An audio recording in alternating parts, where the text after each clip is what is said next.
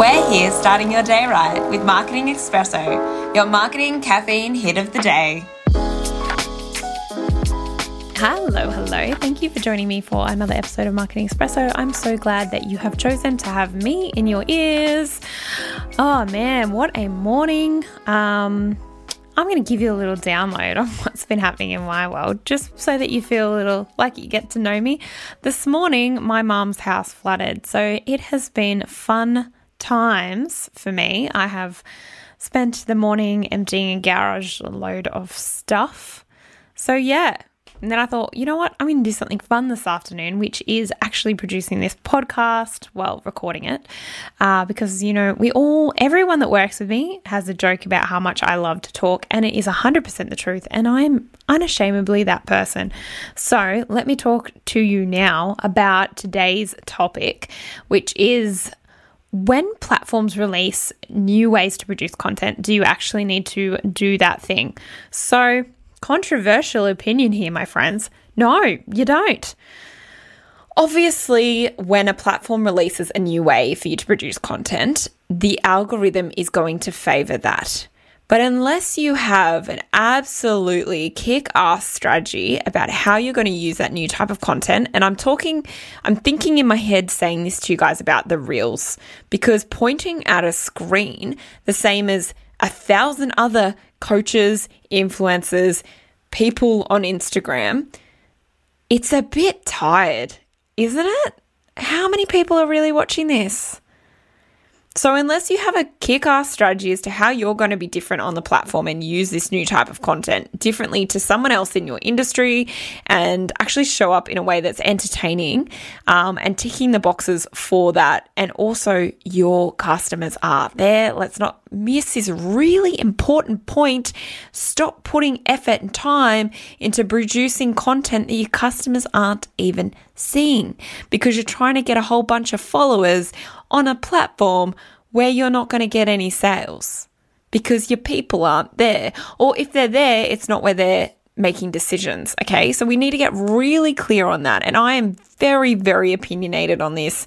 I'm willing to be challenged, but I also think that at the end of the day, marketing is a time suck. Content production is a time suck. Figuring out how you're going to show up on social media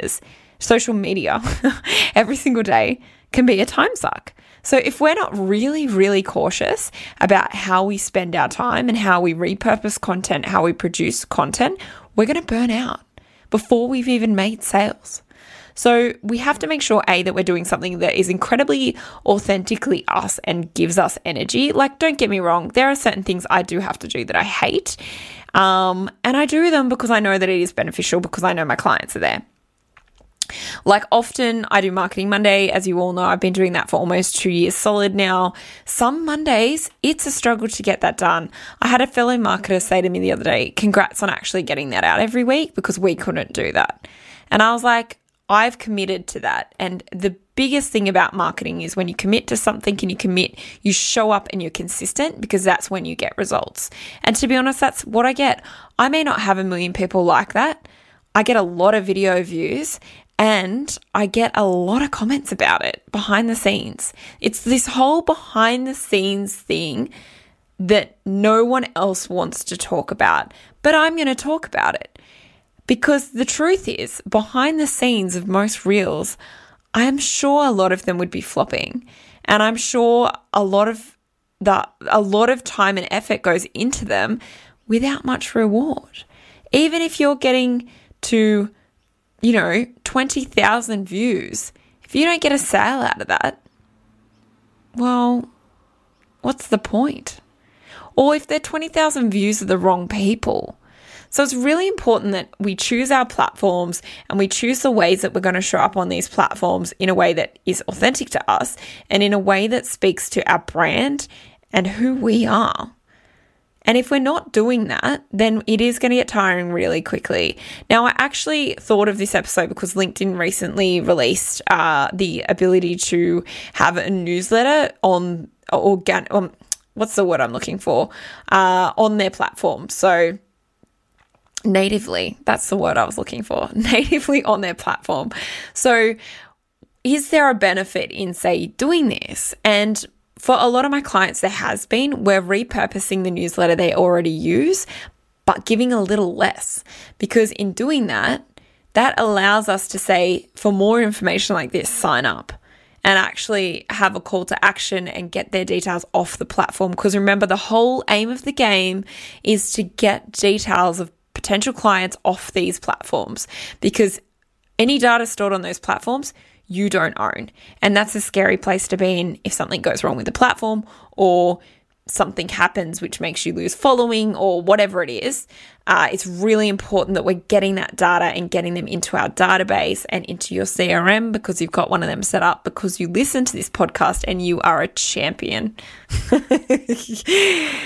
I know a client that's going to laugh really hard at me saying that. Sorry. You know who you are.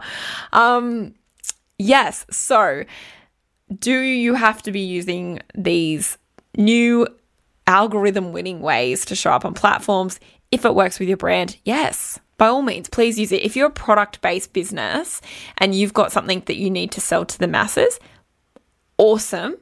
Please do reels. Find a way to do reels, find a way to be out there. But if you're a B2B business, don't waste your time producing content that isn't for your people. It doesn't matter how many claps you get if the people clapping aren't your people. So this is why I always come back to this, and I feel like I've done so many episodes that come back to this same point, because it is so relevant and so valid.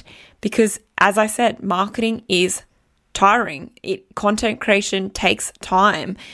Even, as you know, I'm a big believer in batching, but even batching takes time. Me to batch these podcast episodes takes time. But I truly love giving educational content and producing this podcast. It actually really lights me up. I enjoy sitting down to do it.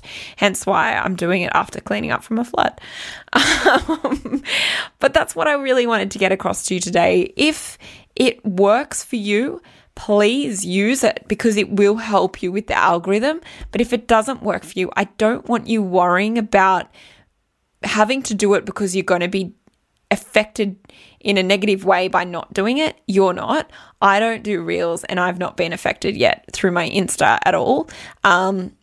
My reach, I may not have 20,000 followers.